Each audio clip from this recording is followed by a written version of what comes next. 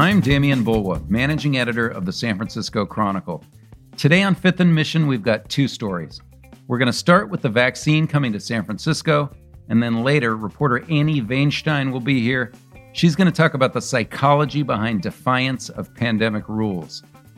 First up, on Monday, as the pandemic raged around the country, with deaths crossing the 300,000 mark, 5 Los Angeles healthcare workers were the first people in California to be immunized. Meanwhile, San Francisco also received one of those early shipments. Immunizations are set to begin on Tuesday. Here to talk about this historic day and about what will be important in the days ahead is health reporter Erin Allday. Welcome back, Erin. Thanks again. Thanks for having me again, Damien. It's a real pleasure to be here today. All right, Erin, so we are talking on Monday night. I know a very busy day for you and a big one in the pandemic. What happened? Right. So today, the big news of the day is we actually have coronavirus vaccine in people's arms today. We actually had, the first 5 people in California get the shots. We actually have vaccines that are in public health hands in San Francisco.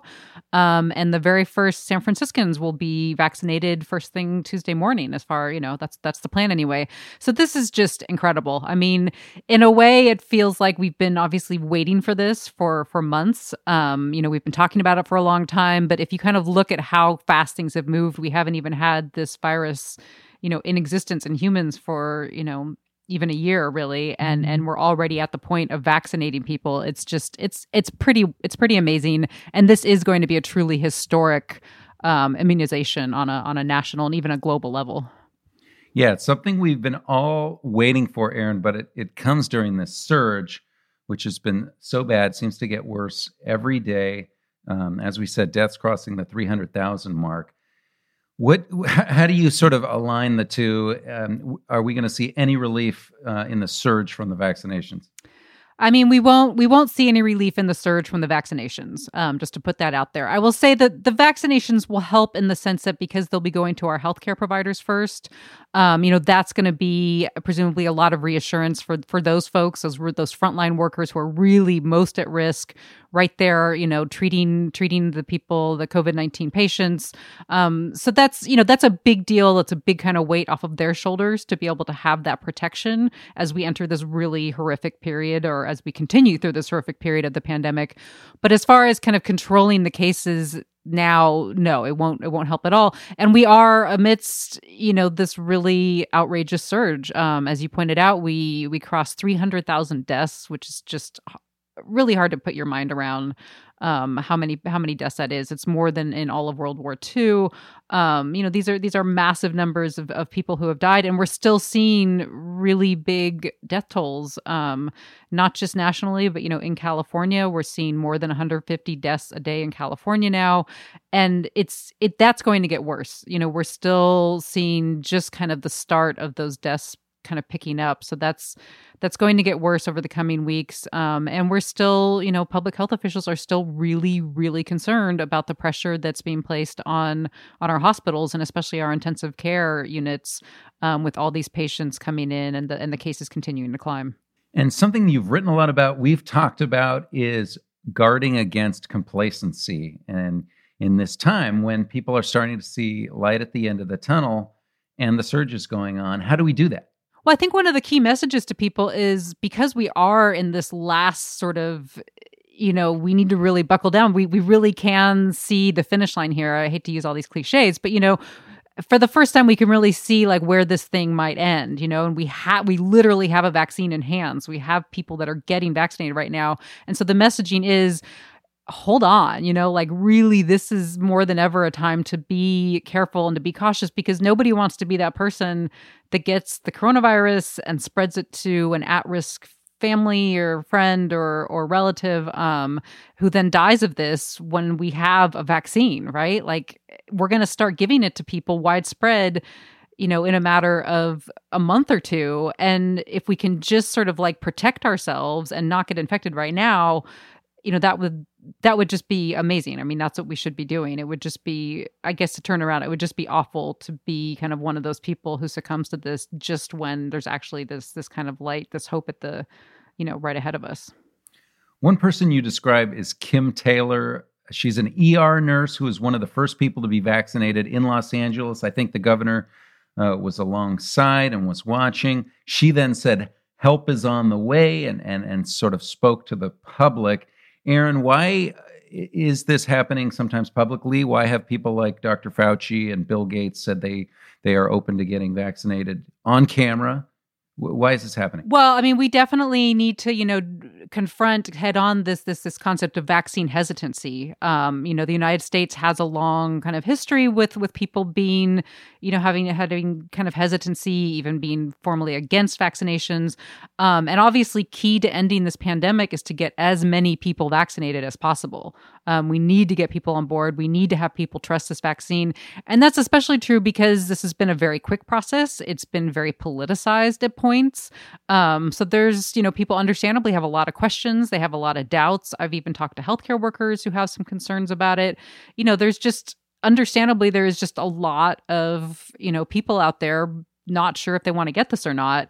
And I think what we're seeing is a lot of, public facing people saying we need to show people I trust this. This woman today, this nurse Kim Taylor, saying, I'm a healthcare provider. I'm on the front lines. Like, I trust this.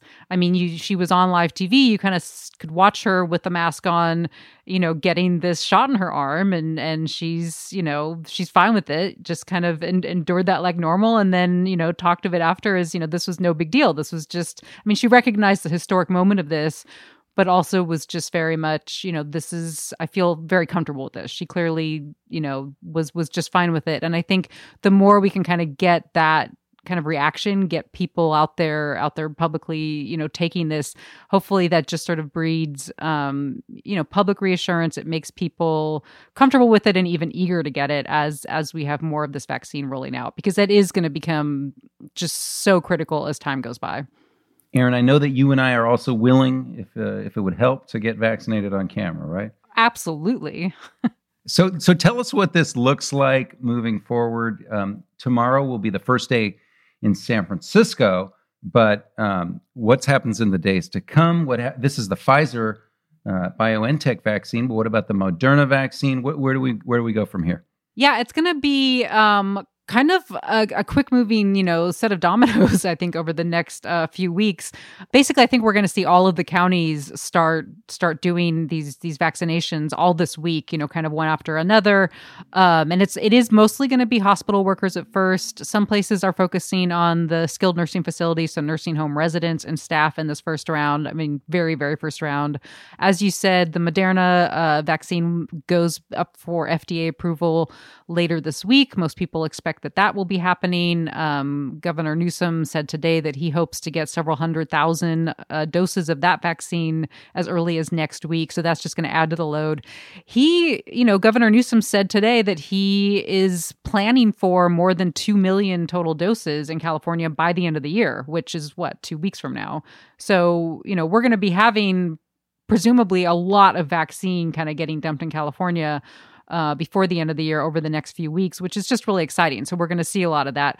But again, most of this is going to be in, very, very specific places, because even though that is a lot of doses, we're going to run through that real fast with these healthcare workers and especially with these nursing home residents and staff. And keep in mind also that everybody needs 2 doses.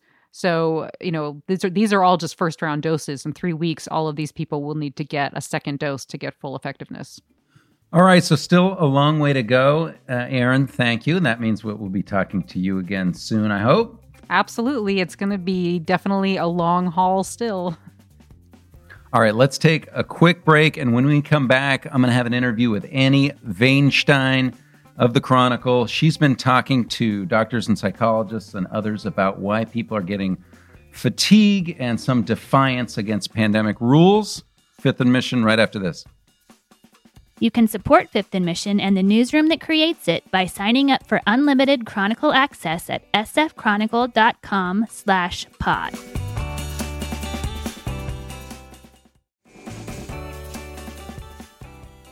Welcome back to Fifth and Mission. I'm Damian Bulwa, and I'm joined now by Annie Weinstein, another reporter at the Chronicle who's been covering the pandemic. And Annie, you have a really fascinating story about the backlash to these new guidelines, these stricter guidelines that have come with the latest surge. First of all, can you describe some of the ways that we're seeing this play out? Are we seeing it at restaurants? Are we seeing it from business owners? How are people sort of showing that they're fighting back against the new rules?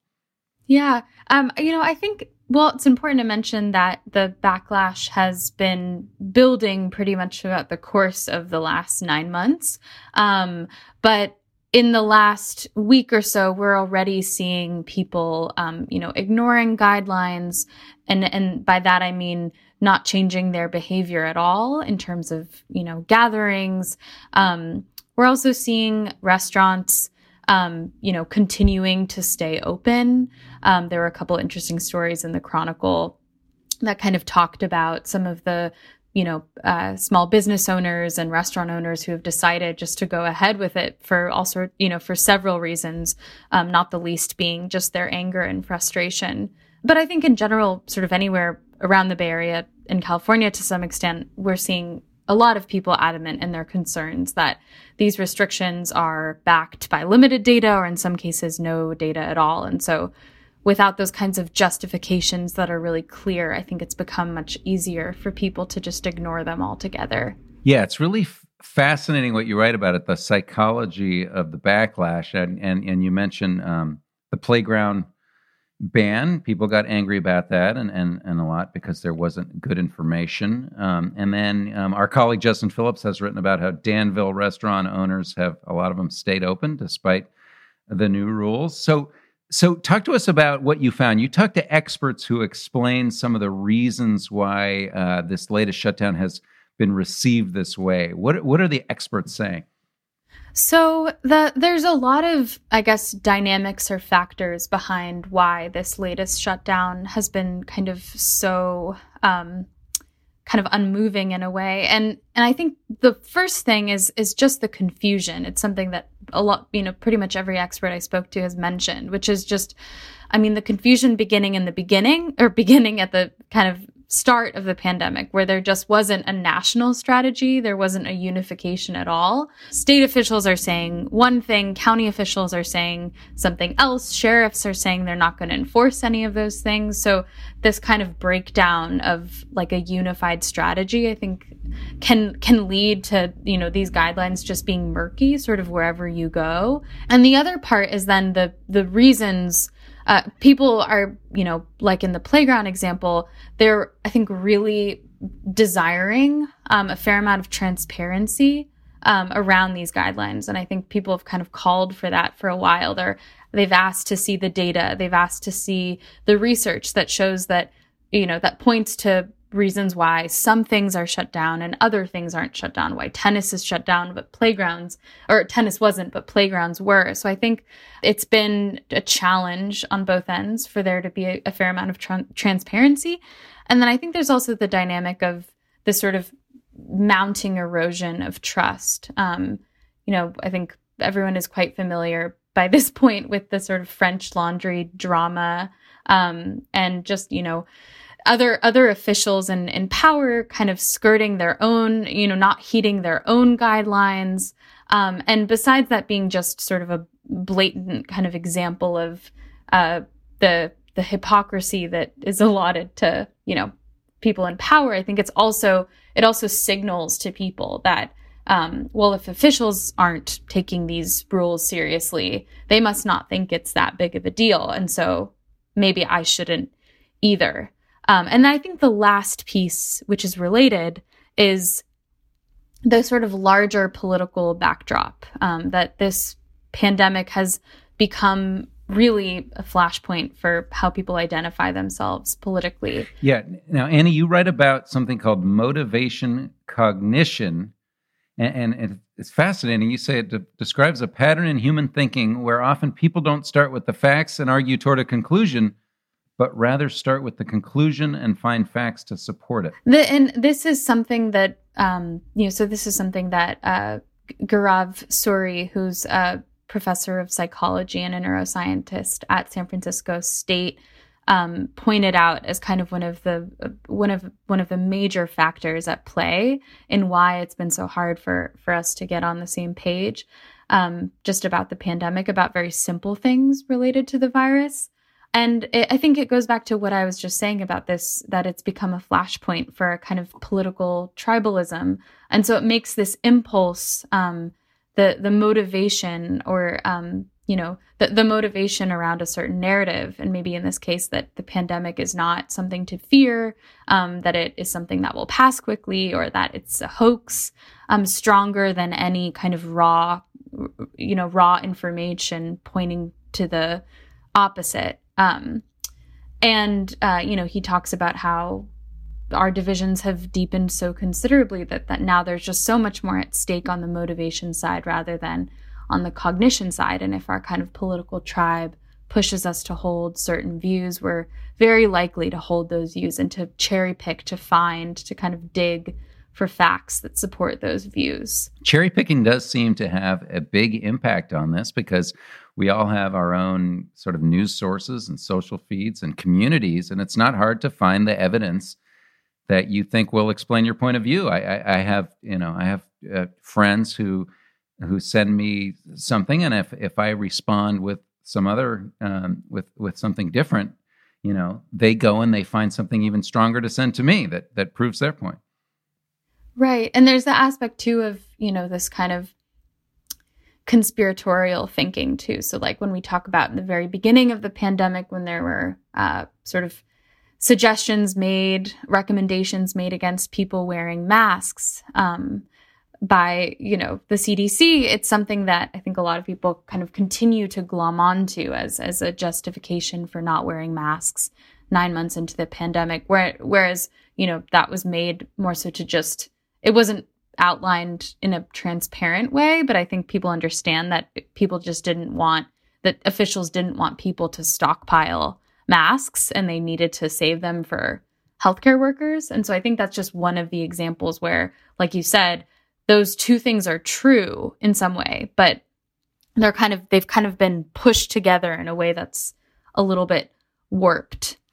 Yeah, the last thing I wanted to ask you about was something that I think we've all seen in our own lives, a factor where you call it the intuitive statistician, where we all seem to be making assessments based on things that have personally happened to us rather than the cumulative science that's out there. It's sort of like, oh, I played basketball once and I didn't get the coronavirus, so it obviously basketball is okay. What are the experts saying about that? I mean, I think to me that feels like the kind of most potent factor that's at play, and it's really hard to kind of find a way out of because it's just so subconscious and it's something that we're so used to doing.